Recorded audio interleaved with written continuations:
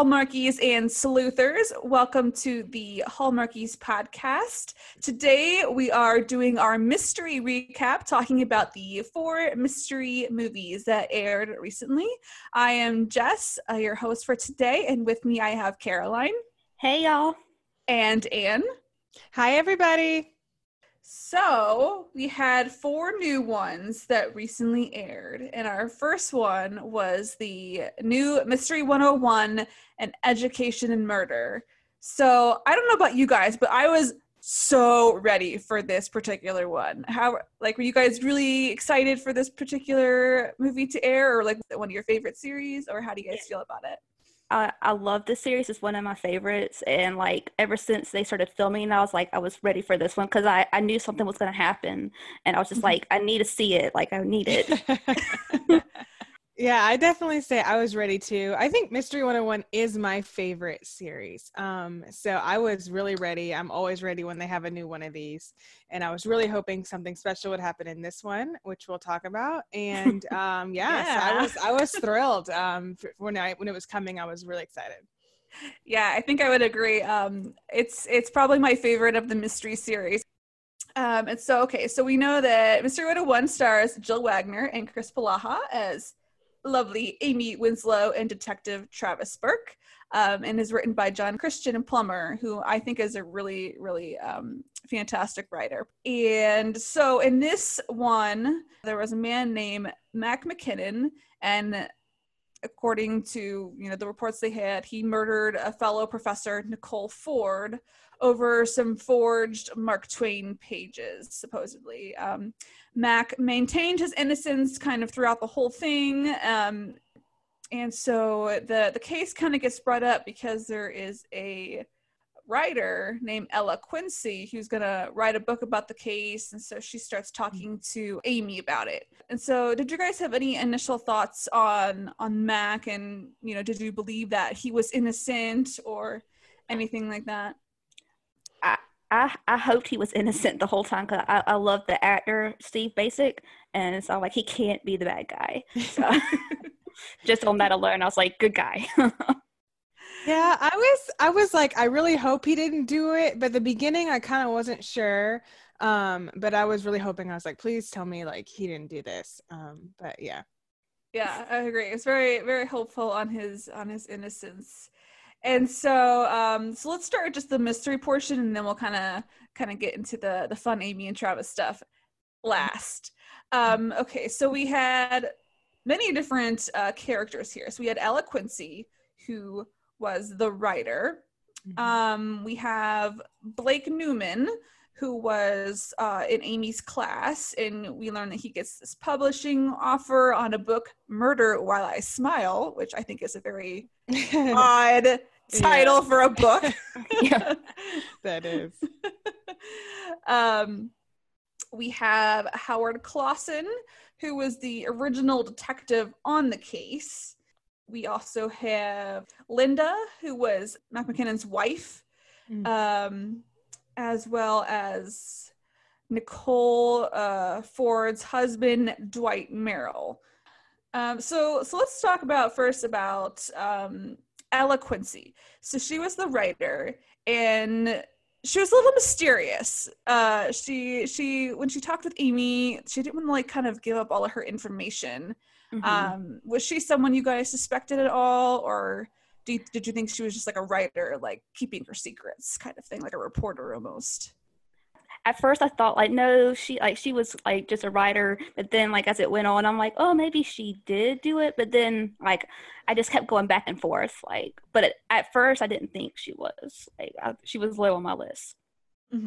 Yeah, I definitely felt like she was one of the people they for sure tried to sell us that she could have done it, tried to sell us as the person, but I wasn't that suspicious of her because it seemed like they were trying to sell it too much. But yeah. I mean, I could see how she could be suspicious for sure. Yeah, definitely. Yeah, because she didn't want to give up her information, which I can kind of see. But I believe because there was at one point where because she wanted to talk to Mac McKinnon, and he at first didn't respond to her, and then Amy kind of got him to give okay, we'll do it, but you have to tell us why you think he's innocent. And she didn't give up that information even then. Yeah, so I thought that was interesting. Like, you're getting the opportunity to talk to the man, and you still won't give it up. Yeah, that was weird. And let's talk about this detective, Howard Clausen. He's a bit of a character. I mean, I kind of get his point. You know, that the case was originally his with Mac and the murdered woman Nicole, and obviously he believes that Mac is guilty, or he wouldn't have put him in prison. Do you guys think he was overly defensive of kind of his position? Or do you think that's pretty on par with what you would think for maybe a detective who's just a little protective of? I think it was like just being a detective. Like, this is like my case. Like, I did it. Like, I know what happened and all that stuff. Like, I didn't think he was like over dramatic. You know what I mean? Mm-hmm. I thought, okay, so he, at one point when Amy came outside, he like tried to corner her, right? Yeah, and he also left the original note on her car outside of the jail, I think, that said stay away. So, yeah, I think I understood his feelings, but he just took it way too far. Yeah. Because, according to the evidence he had, they found the strychnine, which was the poison that killed Nicole. They found it in Mac's safe. I mean, it seemed like a pretty open and shut case. You know, they had been seen arguing and all of that. And what I thought was really, this is kind of going into the Travis and Amy, but while we're on it, I really liked that Travis stood up for Amy when Howard was all like, this girl's poking her nose in this, and kind of you need to get her to stand down. And Travis was like, well, if you've got nothing to hide, we've got nothing to worry about. And I really thought that was really, really neat that he stood up for Amy, because sometimes detectives, they got the code, and they'll just stand up for each other. So I thought that was really nice that he stood up for Amy, even though he agreed, stop poking your nose in other people's business. And so then we have Linda, who is Mac's wife, who was supposedly out of town the night of the murder at some yoga retreat called Sky Mountain. And what Amy thinks is a little suspicious is that there's no photos of Mac anymore in Linda's pictures. Like, it's like she's basically removed him from her life. So I don't know if I would see that as quite. I mean, if you think if your husband has been put away for murder, I mean, I'm probably the one to move on too at that point. Yeah, I would. I mean, but, sorry. I mean, they think he's a murderer. Like, I wouldn't want pictures of my murderer husband floating around my house for people to come in and see. Yeah, that's my husband. Like, he's not here. Like, he's in jail. He killed a woman. No big deal. Yeah, but I still love him. It's so good. And then we also have Nicole's husband, Dwight, and he was like a therapist of some sort. And what was interesting about this Dwight guy, he came to the book reading for Amy's dad. He came to the book reading, but he was clearly not there for the books, because he totally bought, Amy so cleverly. It's like, oh yeah, this book's your favorite, right? And he's like, oh yeah, and that wasn't a real book. That was good on Amy. Like, yeah. That was definitely super clever of her. I think I was really confused with him at first. I didn't really know who I think we had been told he was the husband, but I was like, okay, I don't understand. Like, why is he here? What does he have to do with any of this? Yeah. It seemed kind of confusing when it first happens. Like, who is this guy? Like, what is he doing? Yeah. I had to like go back and like, okay, yeah, he's the husband. Okay, yeah. Yes. But we finally kind of get to how he kind of gets involved, because we learn through Amy's, very resourceful digging, that there was another professor at a different college, Grover College in Oregon, who was also poisoned using strychnine. And she's like, okay, this is a little suspicious. It's a very, very similar case. And apparently Amy goes to the college and talks to somebody, I don't know who it was, but she learns that this professor believed that one of her students was plagiarizing. The guy's name was Bobby Hearst, and they had published it in their literary magazine. And then we learned that Jill, this professor, her therapist was Dwight. So she had been seeing Dwight. So we're starting to put some pieces together. And I think it's around this point in the movie that Amy, I have to laugh at the scene. Amy goes down in the basement and is looking for some old records, and somebody turns out the light and like topples over the shelves on her, and she just goes, "Ow!" like or something. I'm like, that was so like, why are you screaming? Like somebody is like trying to kill you. Obviously, trying to attack you. Yeah. I was like, that's like the smallest reaction to what was happening. Yes. Yeah, I was like, I would have been streaking my mind out. Oh, me too. I would have been crying. Like, you're in the dark. Yeah. And then Amy starts to put more pieces together. She learned that Ella Quincy went to Grover College, where this other professor taught, and that she was a work-study student for Jill. So now we have Ella is connected to this other professor who also died under very suspicious circumstances, much like Nicole Ford did. However, that doesn't go very far because Ella turns up dead. There goes our red herring. Yeah, so now we know that, well, Ella is probably not the killer because someone just killed her, obviously. Mm-hmm. And then Travis and Amy do some more digging, and they also pay a visit to Mac, and they learn that Mac and Nicole were in love.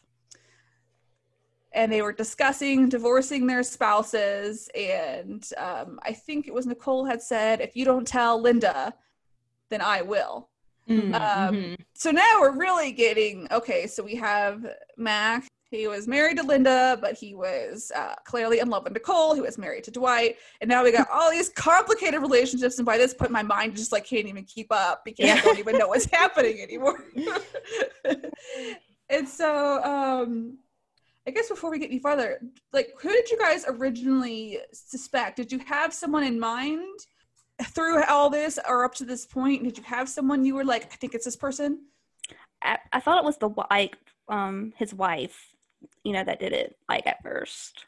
That Linda did it? Yeah. And I did not get the person who did it. Like, I did not guess right. So. Mm-hmm.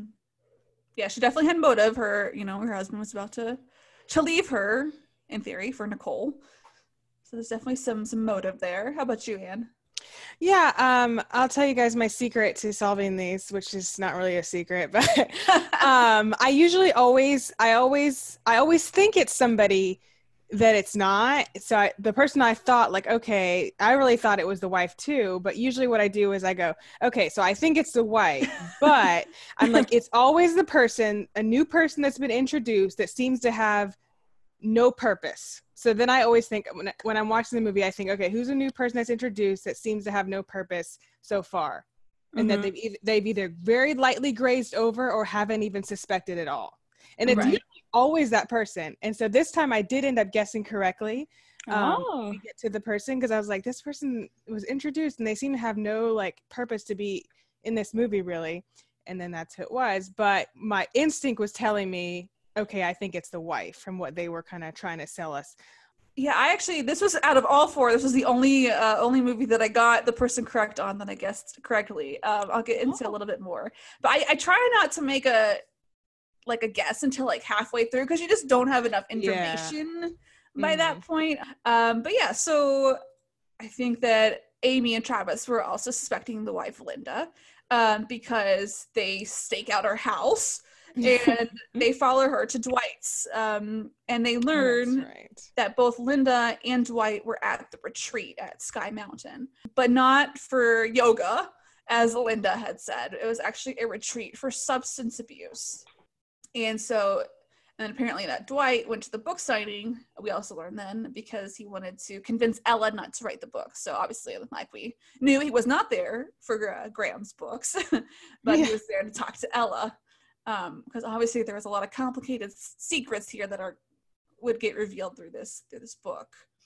And so it's around this time Amy starts putting all the dots together. She's like, everybody in this case is connected through literature. And so we have Nicole Ford, who she learns was involved in the same magazine that had that students plagiarized article. They start putting more and more pieces together. And so then in the big reveal, Travis and Amy go to visit Blake, and cleverly, to kind of out the person here, they ask for security cam footage from the bookstore of the night of the reading. And they see him that he hands Ella a paper, and on it says, "Don't say anything, let's talk, I'll make it worth it."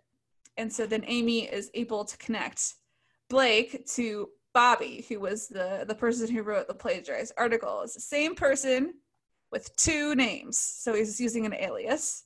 And then I guess he had submitted something that Nicole recognized from her time at Grover College, and so Nicole realized, oh, this was the plagiarizing student, and so he killed her. So yeah, Anne, you said you had guessed him correctly? Yeah, when I went at it from that angle that I told you, then I was like, okay, Blake doesn't seem to really have that much of a purpose in this film, and he was introduced for some reason. I was like, so I think it's going to end up being him, because it's the person that, you know, they don't really ever talk about, and then all of a sudden it's like they come out of right field, like, oh, it's this person. And so he was just the guess that I had, and happened to be right this time. So right. Yeah, I think that was kind of my thing too. Like, they brought in this new student at the very beginning with this book, and he didn't really seem to have a purpose. And then they had the random plagiarizing students angle, and I'm like, as soon as I heard the thing about plagiarizing, I'm like, this other guy's a writer. He's plagiarizing something. And so I got suspicious of him once I kind of like hooked on that the plagiarizing angle was the big thing in the what I thought was the reason for the murder. Yeah, and then we have the big takedown scene, because of course he doesn't just surrender. He has to. Of course, it's run. always, of course. Yeah, struggle, chase, you know. Yeah. What did you guys think of that takedown scene? I remember laughing. I don't know. I can't remember it that clearly, but I remember laughing. So I don't know. Yeah. I'm not gonna lie. I thought it was a little silly. I thought the pair of scissors looked like so fake. Like they looked like they were made out of cardboard, and I was like, or something. Yeah, and I was like, oh, that was kind of bad, a little cringeworthy, but you know, it was all good in the end. But funny. They're always the takedowns are always funny to watch for me. Yeah. So now let's get to the real point. We are all watching this episode. Amy and Travis. Okay, I feel it was the movie before, they had almost kissed, and they got interrupted. Did they get interrupted by Graham, or was it somebody else? I think it was Graham. Graham, so the dad. Yeah. Yeah, which is funny, because then in this movie, he interrupts them again. I know. I was like, come on, man. They're trying to have a moment. Can you just go away? Yeah, because let her be happy. But then I loved when I think they were just together discussing the case, and they were eating dinner.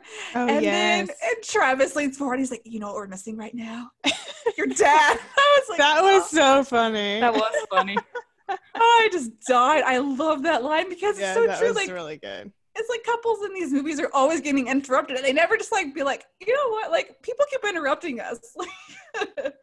Their chemistry is just amazing anyway. So they just have amazing the best chemistry to me of any of the mystery couples. And then of course at the end we finally get our kiss that we've been waiting for 5 movies. I kept saying, if they don't do this now, and because of this pandemic, we can't have filming for like months. Like, if they don't do this now, I will scream. I know, because I think most of us probably thought, I think last movie that they were finally going to, but then of course they get interrupted. But so we finally got our kiss. Finally, I was so excited. Yeah. I was like squealing on my couch. Me too. I'm like, ah. Yeah. I think one of the things I really love about these two is they have such good banter. Like, there was another scene I forgot to mention where they're going over the notes together, and he's like teasing her because she was on the honor roll. And, I forget what she said, but he's like, she's like, oh, you're gonna tease me about that too? He's like, no, I'm gonna file it away and tease you later. And it's like, Yes. so funny. They're so cute. They're so cute. Like, Great I love banter. their banter. But okay, so how did you guys feel about this in the series? Did you like this one better than the other ones so far? Strictly of the mysteries, I think it's about like the same, but because of the kiss, it just elevated like tenfold. So it's my favorite. Mm-hmm. So just because of the kiss. Yeah. Yeah, I would definitely say it's like in my top 2. I mean, the kiss obviously makes it better. But in terms of the mystery part, I would say, yeah, in the top 2 of the Mystery 101 for me. So yeah, it was good. And the kiss was extra good. So yeah, finally got it. Now we get to see what happens next. Yes. Yeah, I agree. I think it was my favorite so far of the whole series. I just loved it. What would you guys rate it overall from 1 to 5 stars? 4.75 out of 5. Very high. Yes. I think 4.5. Mm-hmm. Yeah, that's good. Yeah, I think I'd also give it the same 4.5. It is those scissors, man. I cannot get over the scissors. Looking like cardboard. You weren't sold.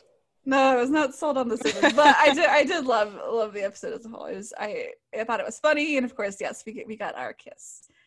All right, so moving on to the next one, we had our Ruby Herring prediction murder. And I don't know about you guys, but I was a little surprised, I guess, that they had a whole movie about a psychic. I don't have any issue with it, but I was like, that seems like something Hallmark maybe you wouldn't want to like. Yeah, I kind of thought that too. I thought that was kind of interesting. Yeah. Interesting. It's a little bold for Hallmark. Yeah, I thought so too.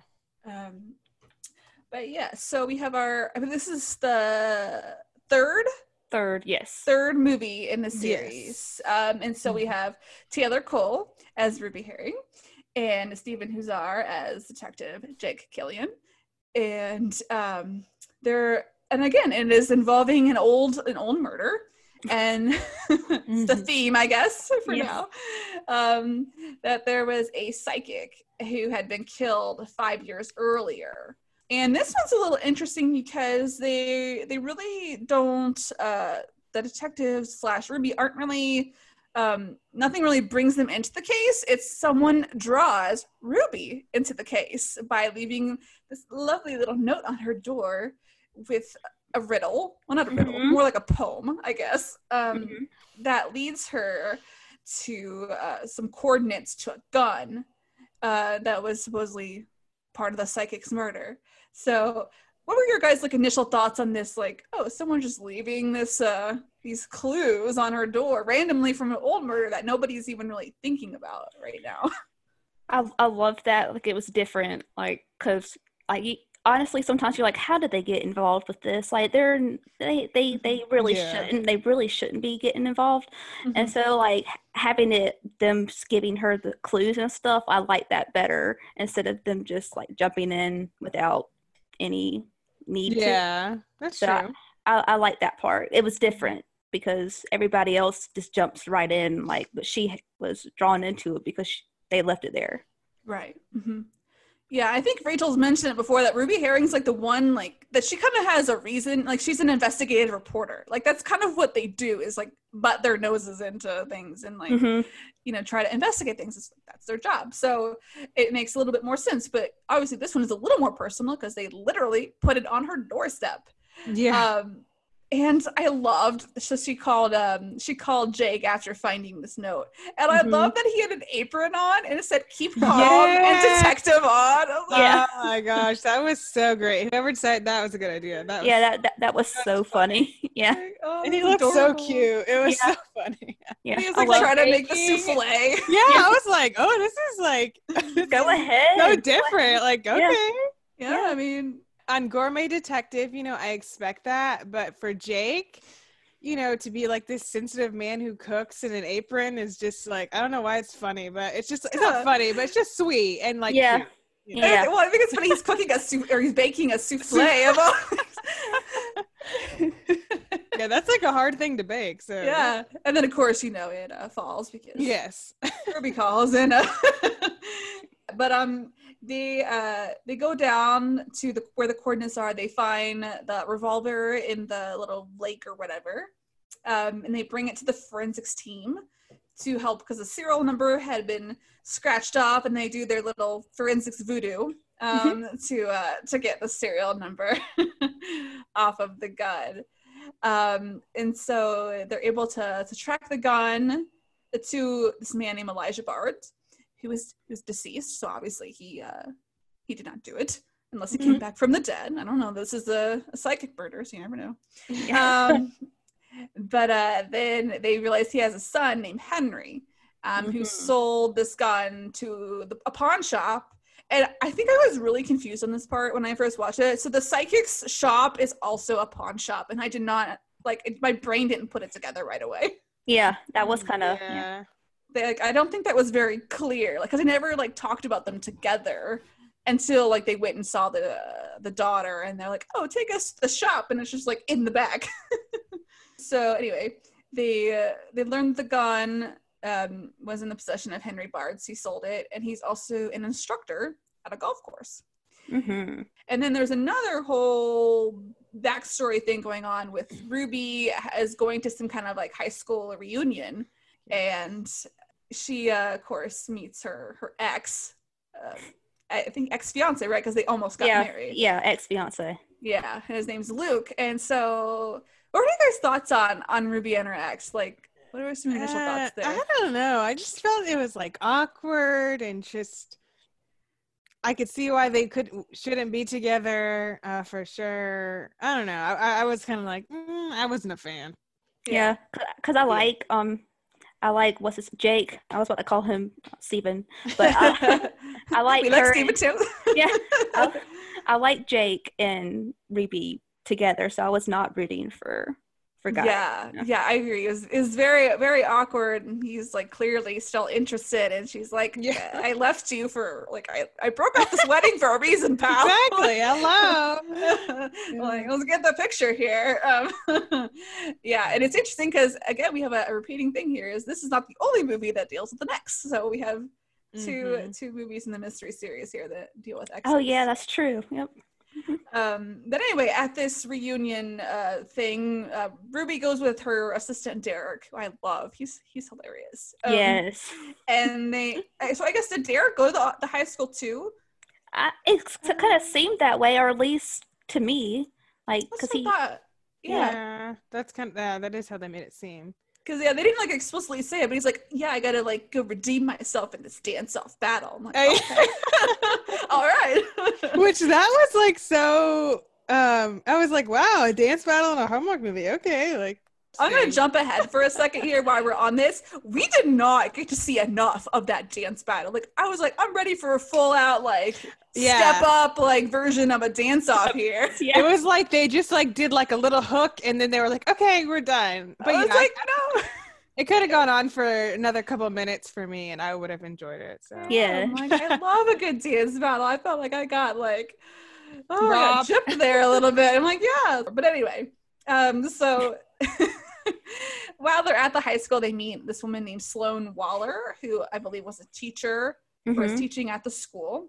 So at first, we don't really think much of her. We don't know any information, but we learn a lot more about her in the next few scenes here, because Ruby, of course, doing her digging that she does, goes to the golf course to get a lesson from Henry, because we learn that he was an instructor.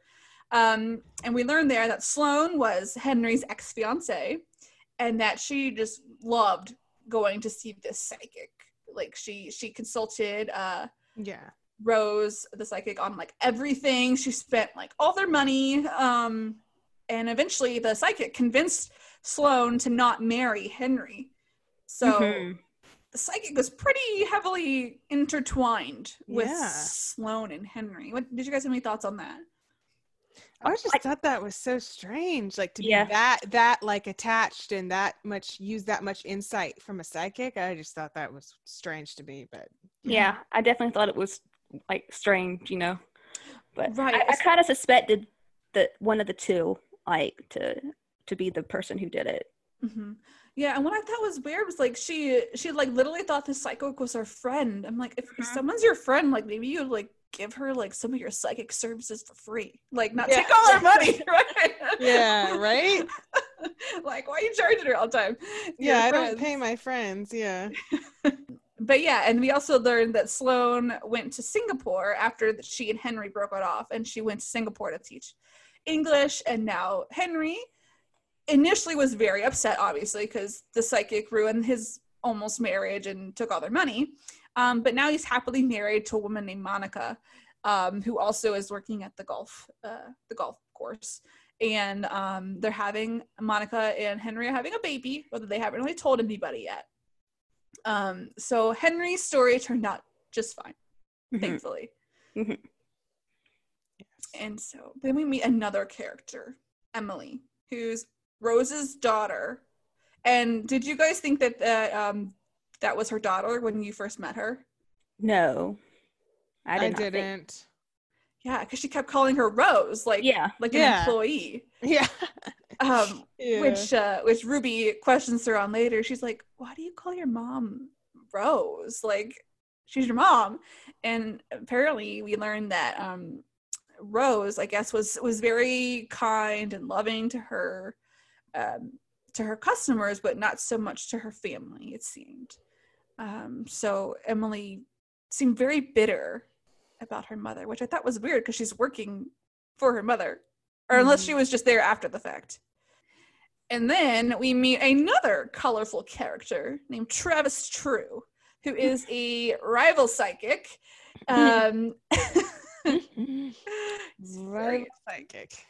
And he threatened to kill Rose in a group chat and said the death card was coming for her. Rose called him a fraud and people wrote some bad reviews and he blamed her for all this bad publicity. And so how did you guys think of Travis, this interesting psychic character here? He was definitely interesting. I kind of like suspected him, but then I'm like, that's too easy, so it's not him. Yeah. Mm-hmm.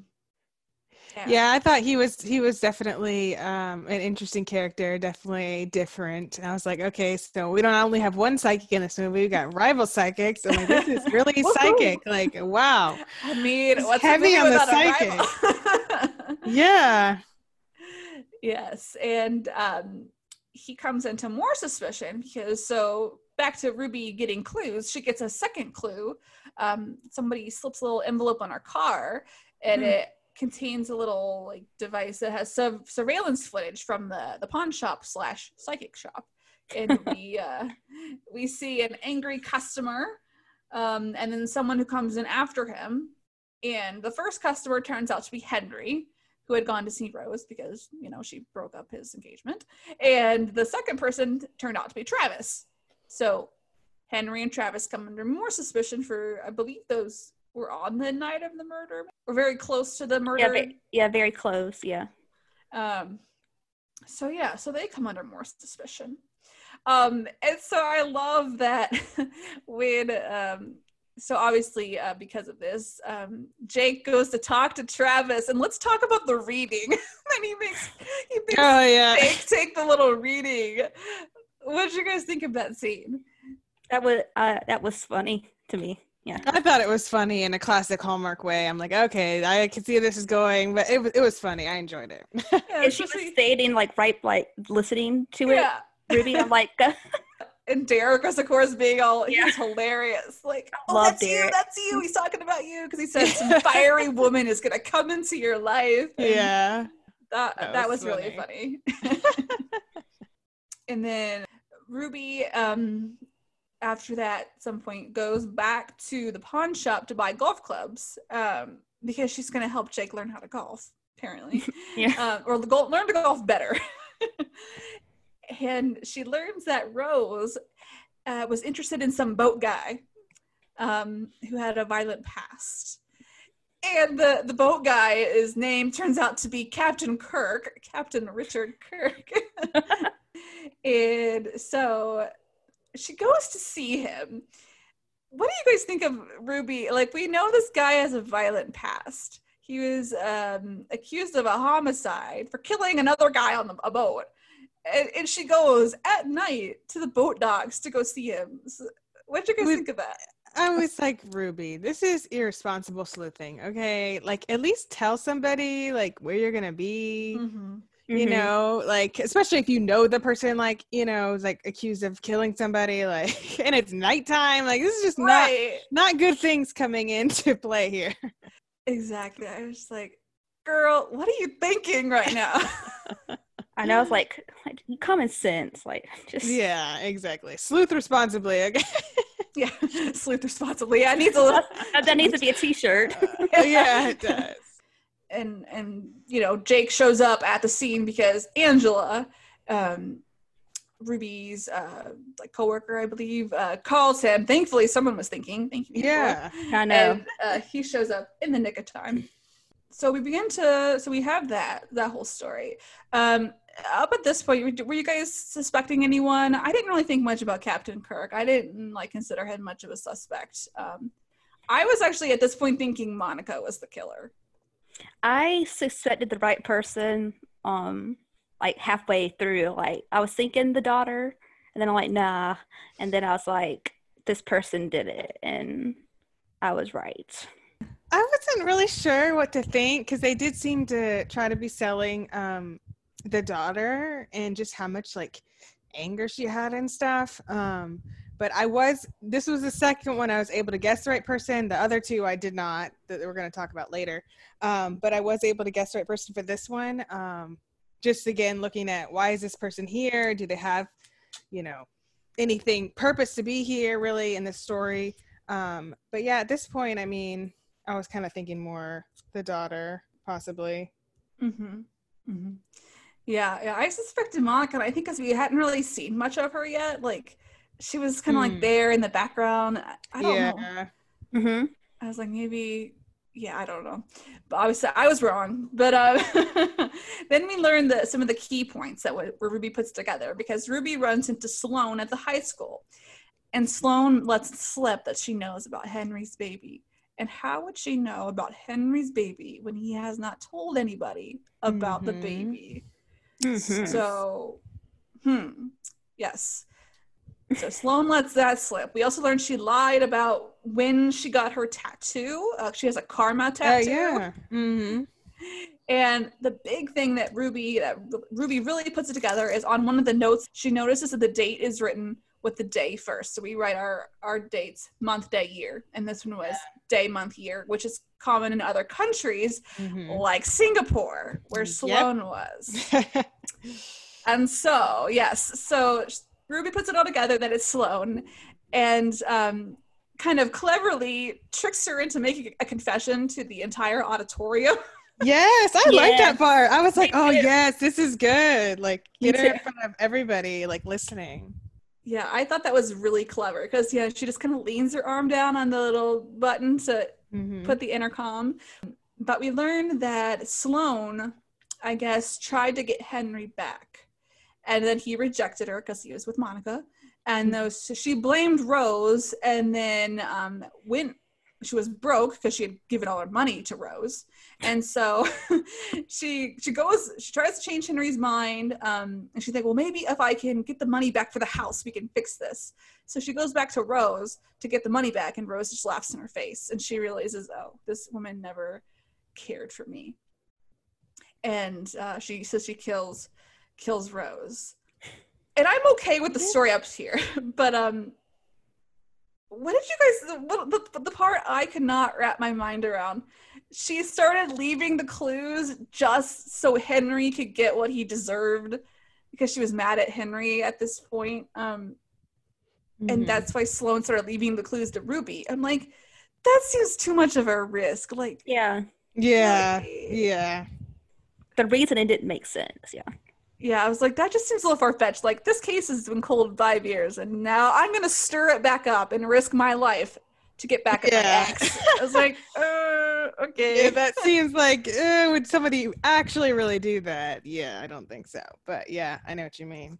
So that wraps up the mystery. So let's talk a little bit more about Jake and Ruby. So I don't know about you guys. I didn't really care much for the first Ruby Herring movie. Yeah.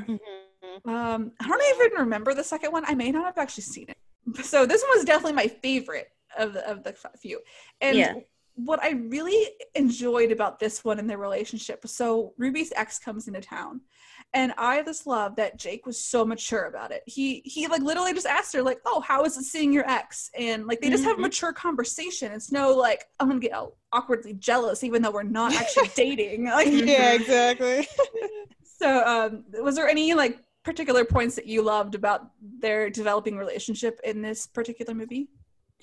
I just like them together, like, and I like that they were kind of like they were mature about it. You know, it wasn't like I'm jealous, like I'm gonna go stoop and not be mature about it. I like them together. Mm-hmm. Yeah, he just wasn't like, all right, I'm gonna act weird towards you now since there's this other man that is in your life, and I saw you guys eating at the diner or whatever, whatever. Right. Like, and like you said, they're not dating. So yeah, exactly. Mm-hmm. And I thought it was cute, the whole like her teaching him to golf. I thought that was cute, just because it's kind of a role reversal. And also I know that we did the interview with Taylor Cole, she loves golfing and she's an avid golfer. So actually, I think she said in real life she has more golfing experience than Steven. So it's kind of like a real kind of moment because she, golfing something she does a lot. I was wondering about that. I'm like, I wonder if Taylor can actually golf. Like, yeah, and on her Instagram too, she'll have pictures like of her and her stepdad or like with her family like golfing sometimes, and she has the whole golfing outfits and the clubs and everything. So yeah, I thought that was a cute moment with them together doing that. The stand behind you, this is how you swing moment, Yep. Yeah. And I loved at the end how she asked him, hey, really randomly, what's my favorite ice cream? Because I guess her ex had taken the audacity to order her ice cream or something, and then he gets it wrong. Like, oh my gosh, this guy. Dude, you're looking bad. If you already didn't think he was wrong for you, now you know. He orders your food and gets it wrong. That's right. I forgot she asked him. Yeah, that was good. But as we know, Jake knew her favorite flavor was vanilla. Jake. Yeah. Oh, it's vanilla. So for this one, I gave it 3.5 stars. I liked it a lot. I really couldn't get with that storyline of Sloane stirring up this whole thing just, to get back at Henry and risking, obviously, what she did, getting herself, caught. And I just wish, like, for a third movie, I thought they needed a little more, like, that Ruby and Jake needed some more, like, moments, like good moments together. Like I was really disappointed they didn't have a moment at the dance. Like where was that? I was too. Like swoon-worthy dance scenes are Hallmark's thing. Like just for a few minutes. So yeah, I gave it 3.5. What about you guys? I'm gonna give it 3. Like the mystery I didn't really like, but I did like their chemistry, Taylor and Stephen's chemistry. It's not not my favorite out of the mystery series, but it's definitely better than the first. So I would definitely agree with that, Caroline. It's definitely better than the first one. And I would say I'm kind of in between you guys, 3.25. So we're all in the same neighborhood here. So yeah, because I think they do have good chemistry. And like I just said, I was like, I wish they would have had like a few more moments with them together. But yeah. All right. Moving on to our third one, we have Matchmaker Mysteries, A Fatal Romance, and this is the second in the series, starring Danica McKellar as Angie Dove, who will find you love, and Victor Webster as Kyle Carter, the detective. And I have to say, out of all like the detectives, I feel like Victor Webster looks the most like how I'd envision a detective. Yeah, he definitely fits the part. Like he's definitely my favorite detective. Him and Chris are definitely two of the best. Yeah, I think he does a good job. I don't know, something about, I mean, he did play a detective in a Canadian series, which maybe that's part of it, is he knows how to kind of hold the notebook and stand and run and all this stuff, but yeah, I think he pulls it off well. Yeah. And so in this one, Angie is moderating a romance writers panel, and there's a particular writer named Beatrice Penn who's on this panel.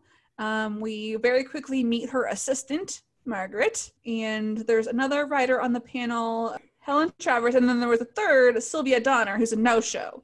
So Angie goes to moderate this panel, and as the panel is starting, Beatrice goes up to read from part of her book, and this fan stands up, starts yelling that you don't really care about your fans, you don't answer my letters, karma's coming for you, blah, blah, blah. And so very quickly, it's not off to a great start for Beatrice. And she starts acting really funny as she's on the stand, like clearing her throat. She needs a drink. She ends up not speaking, and they just take her to the hospital to get her checked out. And then we learn later that she died and she was poisoned. And I believe she was also poisoned with strychnine, which was what was used in Mystery 101. Isn't that right? Oh, yeah. So that's interesting. So we have another strychnine poisoning. It's overuse of strychnine. Strychnine is the poison of 2020, apparently. And of course, in this movie, we have another ex in town. We have Ethan, who's Angie's ex. And he's intertwined in this because he works for Evergreen Publishing, who represents Beatrice. And so he's their editor and CEO because his mother passed, but she was, that was her company, I believe. Mm-hmm. So we have this Ethan fellow. What do you guys think of Ethan? What were some of your first thoughts on Ethan? I knew he wasn't guilty, and I liked the dynamic with Danica's character, Angie, and I like how jealous it made Kyle. Kyle, yes. Thank you. So I like that. It was cute. I don't know. Ethan, I thought he was okay. I don't know. I don't know if it's like the actors that my favorite or what it is, but I thought that, he did a good job, but I didn't think he did it either. But they did try to have moments where they definitely like tried to make it seem like, that he did. But yeah. Yeah, my first thought of him was, oh, that's the guy from Good Witch. She was like Cassie's ex, or yes, or at least wanted to date her. Yeah. But I actually really liked him. I thought him and Angie had some good chemistry too. So I was like, oh, okay, this is actually a pretty good. It wasn't like with Ruby Herring, hers is very awkward. Yeah. It was, it was kind of awkward, but they had a little bit more chemistry, I think, than in Ruby Herring. But anyway. So yeah, Beatrice dies of poisoning. So obviously this brings Angie into the mystery because obviously she's a matchmaker, so she should not be just bumbling her way into mysteries for no reason.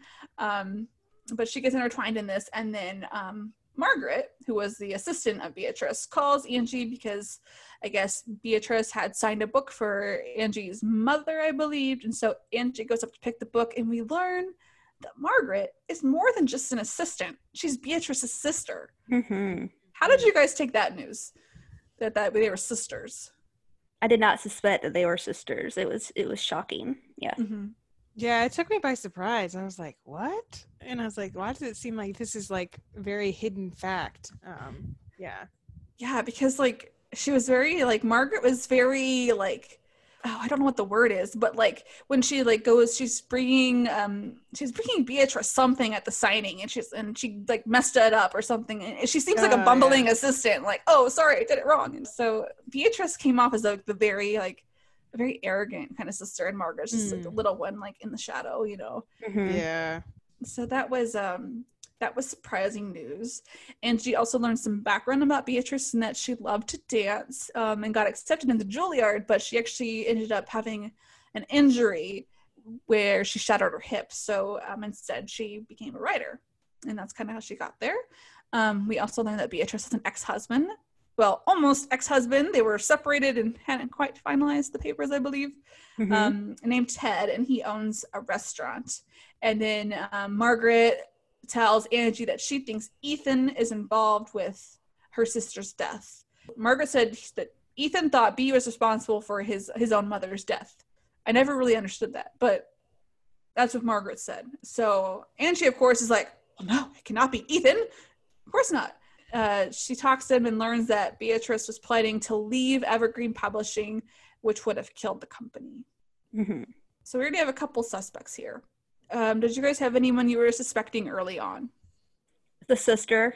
Okay, I thought it was the sister like right away. Like she had to done it, but I did too.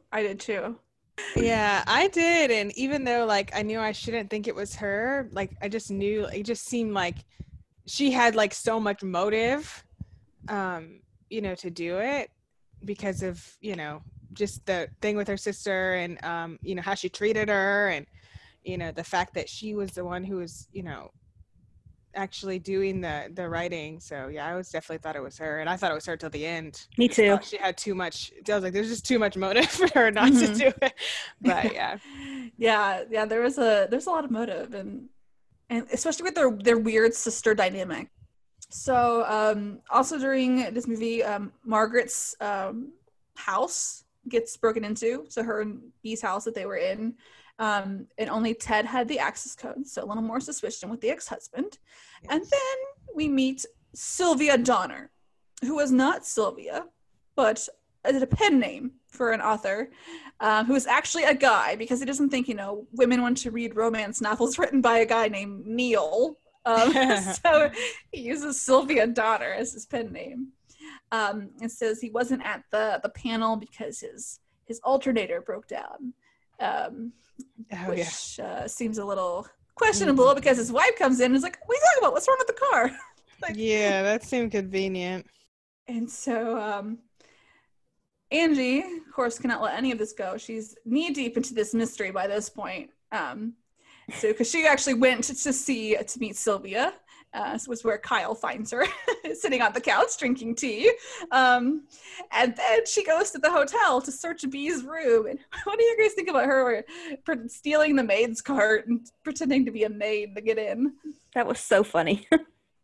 Yeah, I thought it was funny, like a fun little, adventure. And, Danica played a maid in, I think, another movie. So a Christmas movie. Yeah. So I thought that was kind of a nod to that in a way too. So yeah. I was thinking about that too. I'm like, oh, I love that Christmas movie.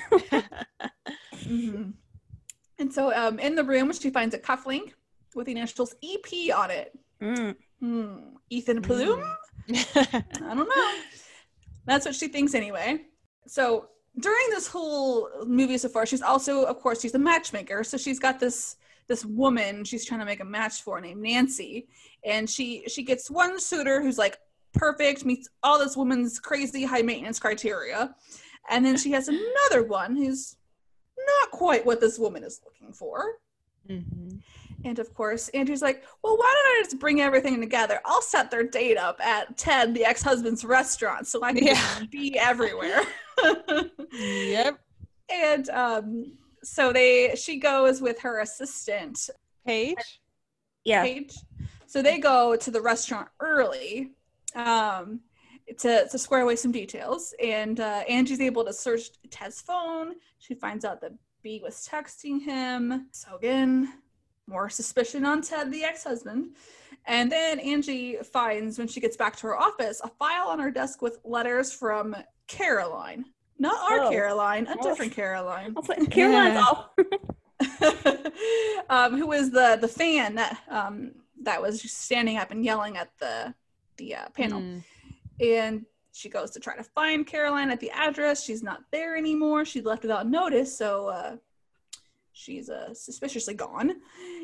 Then they go to see the other panelist, Helen Travers. And I guess Helen had started a rumor that Beatrice didn't write her own books. Mm-hmm. And Helen points the finger at Margaret. She thinks Margaret's responsible.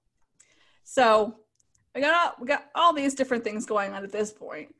Then Angie visits Margaret again, and she sees that Margaret has a lit degree, a degree in literature. Because at this point, I think I already was pretty certain that Margaret was writing the books instead of Beatrice. What did you guys think? Definitely, yeah. Yeah, I think that's why we all suspected her, because just with that kind of a more even greater motive, like this is actually your work, and you're not getting any credit, and your sister's treating you horribly, and she's treating you terribly. So yeah. And then so again with the matchmaker story, she brings Neil, who is Sylvia Donner, and his wife onto the set to watch because Neil's wife really loves Angie Dove's show. And they get to see Nancy, the woman, match with the guy who she didn't think met her criteria, but was in fact perfect for her, which Angie knew all Of course. along. Yeah. She's a matchmaker. She just knows. And of course, we begin to find all the other pieces. We learn Margaret was in fact writing her sister's books because she felt guilty about her sister's accident, because I guess she was there and they fought, and that's part of why her sister like fell on some like cliff or something. Then the big final takedown scene, of course, Angie is in her office. She hears someone. She finds Neil creeping around. And he's like, oh, my wife left her scarf here. And I was like, but come in after hours? Yeah, that's kind of weird. So I guess, what do you guys think? So to me, he didn't know that Angie suspected him, but I still think it was really weird he would come there in the dark. Like, yeah. That seemed weird. Yeah, definitely. I was like, what are you doing? Like, yeah, so I was a little curious. But he promised, so he also writes mysteries. In addition to romance novels, and he had promised Angie she would get an advance copy of his next mystery, and she sees that he uses a different pen name for his mysteries. Eli Price. P. What? And of course, when Angie puts all the clues together and she tries to call Kyle real quick, but Neil quickly puts together that she's on to him, and they have a little takedown with oh yeah, this one was funny too. That was funny. So first she tries to just talk him down, and then Kyle shows up at the background and he gives her a little like head signal. Yeah. And she throws the clothes rack at Neil, which was really I think a pretty clever move. Yeah, I mean, use what you got. Yeah. Yeah. I mean, it gets her out of the way, it puts something in between them. And Kyle's all like, why'd you do that? I just meant for you to get out of the way. So, yeah. And it turns out, and I never really felt like we got a lot of information to make this connection, but I guess Neil killed Beatrice because him and Beatrice had an affair, and she was going to tell, or she wanted to come clean with her husband, but he didn't want all that getting out for his marriage, and I feel like we really could have never put that together ourselves. So yeah, so what did you guys think overall of this mystery? It wasn't my favorite mystery. Like, it just seemed kind of far out there. You know what I mean? Mm-hmm. Like, I just can't picture Danica in a mystery movie. So that kind of like, maybe that kind of affects me when I'm watching. She just doesn't fit the mystery movie type to me. Yeah. At least she's too sweet to be in a mystery movie. Too sweet to be mixed up in murder. Yeah. I definitely feel like the Matchmaker mysteries like is lighter and has like more comedy, and that's why, because I don't really see her as the more like the slightly darker tone like at all. Just, I don't know, like you said, just because of how she is. So I feel like this one does bring like more comedy into it, especially at times. But I mean, I enjoyed it. I thought it was good. I mean, compared to the first one, I don't know. I think I like the first one better. I don't know if it's fresh or I like the what, first one better. but yeah. Mm-hmm. Yeah, I found I was pretty bored during a lot of this movie. It just didn't draw me in, and I'm not quite sold on Angie and Kyle yet. I think I like the end. They had a little bit of a moment at the end, but I thought it was so awkward when they went to visit Helen and she had that gate. And he just like flings her over it when she's short enough she could have easily ducked under it. And I was like, why are you just like forcing her over this gate? Like, I don't know. I was like, that was really weird to me. Yeah, I think they have potential. I think the mystery just didn't really capture me. Yeah. So yeah. But like with, at least with Ruby and stuff, she has to be in the murder and stuff. It just felt like kind of like they're trying to like make her be a part of the murder part. Like, it just felt forced. Like, Because then too, like with that, like you said, like it's not her job. So then we have the matchmaker story, which again I was bored with because they didn't really give it a lot of attention because it wasn't the point, and so it just feels like this little that's why silly I like side story. That's why I like the first one better, is because it was part of the main storyline. Yeah, right. I think that helped. Yeah. Mm-hmm. So I think for this one, I'd probably only give it like 2.75. I was pretty bored. I didn't really care for it. Yeah, this is 2.75 for me too. Let's see. I would say maybe like 2.5. Mm-hmm. Yeah. Yep. Seems like we're all pretty much on the same page, but I think it has potential. Like I think it could be really good. It just needed a better mystery. Yeah, definitely. But that brings us to our very last, but certainly not least, mystery of Aurora Teagarden, which we know has been going on a very long series. Very long, yeah. And I think this one was like the 5th one with Niall in it, where he's been a main character somewhere around there. Mm-hmm. And this one was called Heist and Seek, and so that name, that was a pretty clever name. That's a good name, yeah.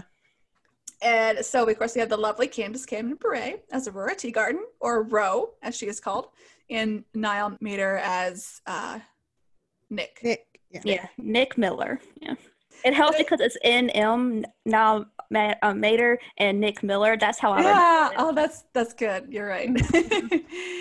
So the big part of this story is that there's a library fundraiser and there's this authentic crown headpiece on display that was supposedly worn by Queen Elizabeth. And there's quite a few people from this whole museum storyline. We have a guy named Talbot, who is our new security guard who was hired specifically for this event.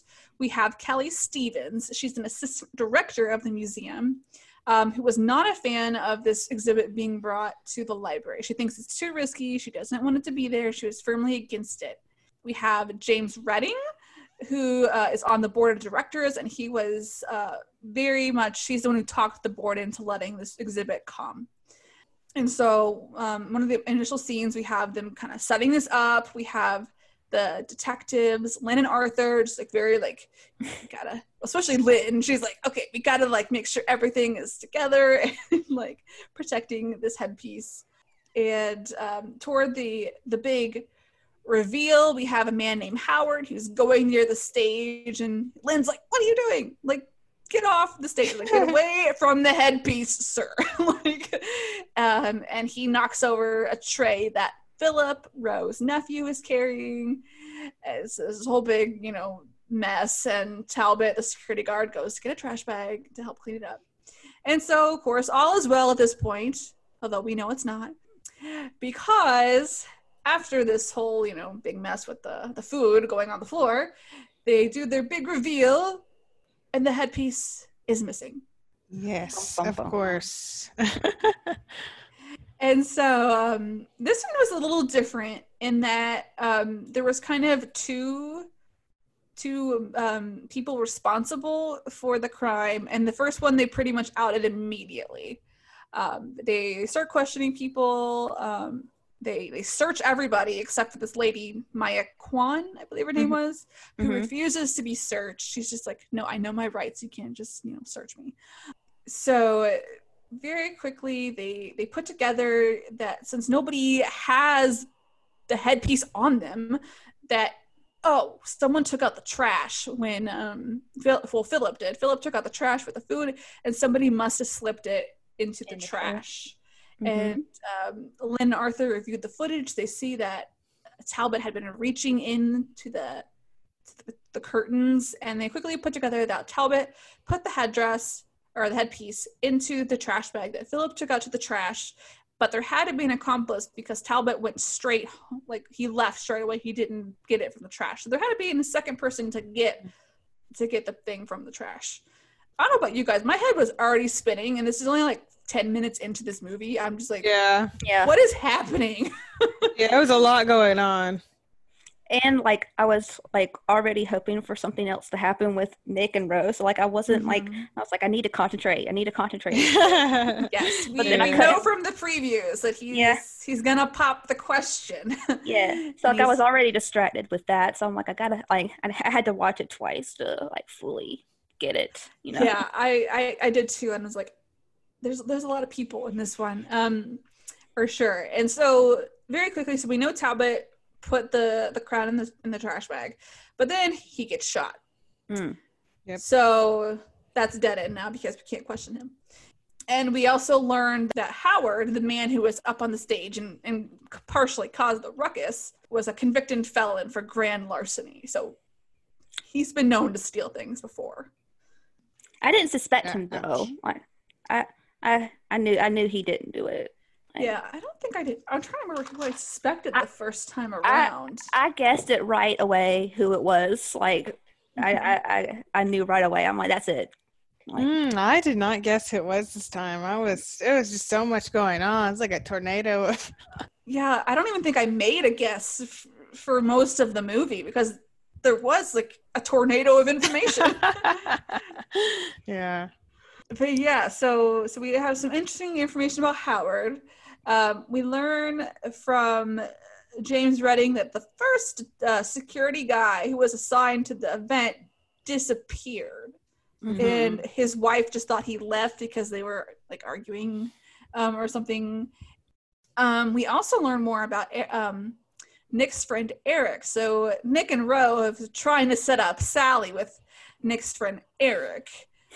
He seems like a great guy, even though Sally's not really interested. Yeah.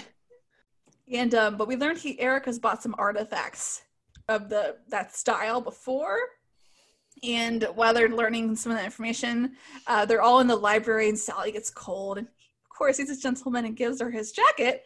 But then they find a ticket, or Sally finds a ticket in his pocket from the fundraiser that he bought weeks ago. But just days before at the house, he acted like he never heard of it. So what did you guys think about this whole suspicion of Eric? So we learn this information, but then we learn very quickly from him talking to Nick that he's like, I just didn't want her to think, like I was a dork kind of thing. Like I'm like all interested in this stuff. So what did you guys think of him? Like I knew it wasn't him because like I just didn't think it could be him, but like I did think it was kind of suspicious that he didn't tell, why he was there. Yeah, I kind of the same. I was kind of like, okay, like why wouldn't he just tell her? Like, okay, I guess, like, he didn't want to seem whatever, but I was kind of thought it was weird. I was like, why is he? Because they were definitely trying to make us think he was a suspect because, they were trying to do the ticket and then the map and it was but yeah, I mean, I didn't really think he did it, but I just thought it was strange that he wouldn't just tell her. Yeah, I felt like he was a very odd character. Like, I don't know. Something about him was, I didn't like suspect him, but yeah, I was like, kind of like you said, like, why wouldn't he just tell her? Like, yeah, I don't know. He seemed almost a little out of place in this story a little bit. But anyway, so Ro and Sally search his desk, and like you mentioned, they find the map or the floor plan, I think, of the banquet room. He's like, well, that was just like given to me like that night, like it was just like in the papers. Yeah, like everybody got it. So we have that. So Sally and Ro do some digging. They talk to the wife of the original security guard. They learned that she tracked him on Snapchat and learned he had been at the docks close to where he was, I guess, supposedly having an affair. And that's close to where this woman lived. And so Sally and Ro go down to the dock to see, I don't know, because it was the last place he was seen. And they discover a body. Of course. Because why wouldn't they? Like one does. Stumble upon a body, yeah. In a small town. So the body is, of course, the original security guard who Talbot replaced. His name was Reyes, that was his last name, and he was also shot just like Talbot. And of course, since Howard has a past, the detectives search his home. They find a safe in his home that has a gun and same caliber as the one that killed the two security guards. But of course, before they have a chance to even talk about Howard, he's jumped out the bathroom window. Dude. But it turns out he ran not because he was guilty, but because being convicted felon, it's a violation of his parole to have a gun. But it ends up not even being the gun that was used to kill the two. They do the forensics and it's not. So, you know, obviously that kind of puts him off the hook a little bit there. And going back to the museum staff, we learn that James Redding is kind of like, basically they don't want him on the board of directors anymore. Kelly becomes the new director because she uses her like, well, I told you guys, like, you shouldn't have done this. And she's kind of savage, like, you know. She is. I was like, wow, she's coming on strong. Don't mess with her, yeah. And we also learned that her brother thought about stealing the crown to teach the museum a lesson, which seems a little far-fetched. And so I forget why, but Sally goes back to talk with James Redding. And at the same time she does, Ro and Nick are together. And Nick mentions that James Redding's wife was a descendant of Lester. So there's like a personal connection to this headpiece. And they had never before then thought to search the wife. And so they searched the wife and they learned that his wife had filed for divorce. And they're like, well, maybe he did this whole thing to get his wife back. And so Ro calls Sally because she knows she just went there. And Redding sees right through that phone call. He's like, she just got told that, you know, I'm the person. And we learned that there's a box on his desk. It has the headpiece. It has this Shakespeare book that was also stolen. And he ties Sally up. Golly. Yeah, because he doesn't want to shoot her then because it would draw a scene, you know. So he's going to take her down in the basement. Wait till it's closed, yeah. Yeah, wait till it's closed, then I'll shoot you. But then I'm like, well, maybe I don't have to shoot you. I'll just leave. And so obviously Ro and Nick are going there because they know she's in danger. Arthur and Lynn are also close behind, a few minutes behind. And we have what I think was a pretty darn epic fight scene. Yes, I thought it was good. Like, this one was fun. I like this one. Yeah. This is the best scene. out of the Much better than the fake pair of scissors from Mr. And I love how, like, Ro's just, like, standing with the giant spear, like. Yeah, that was funny. Ro don't play. Don't mess. Yeah, she has experience of, like, how many movies? I mean, this is a lot. So. She knows what she's doing, you know? Yeah. And Candace says she loves doing those type of scenes, too, so. Yeah, so I thought that was really well done. Even just like there was one point the camera angle it looked down upon Ro and Nick as they jumped in opposite directions. Like, I just love like the cinematography of that. I thought it was like, it was just really well shot and done. It was really good. And so they wrap up the case. They learned that he stole the headpiece for the purpose of trying to do some grand gesture for his wife. I can't remember. Did you guys say anything? Someone suspected him from the beginning. I did. Caroline, yep. Yeah. What made you think of him? Or did you have just a inkling, or did you have a reason? I just felt like he did it. Like, he was just too, like, he was like, it's going to be okay. Like, he just seemed like he did it. Like, just the way he looked, I'm like, he did it. He just looked suspicious. Yeah. He had the giveaway to Caroline. Yeah. That's what I tweeted to, like, Candace on during the thing. I'm like, it's the British guy. I forgot his name. I'm like, it's the British guy. Caroline just has spidey senses, and she just knows. Do. Yeah. But anyway, so that's the mystery.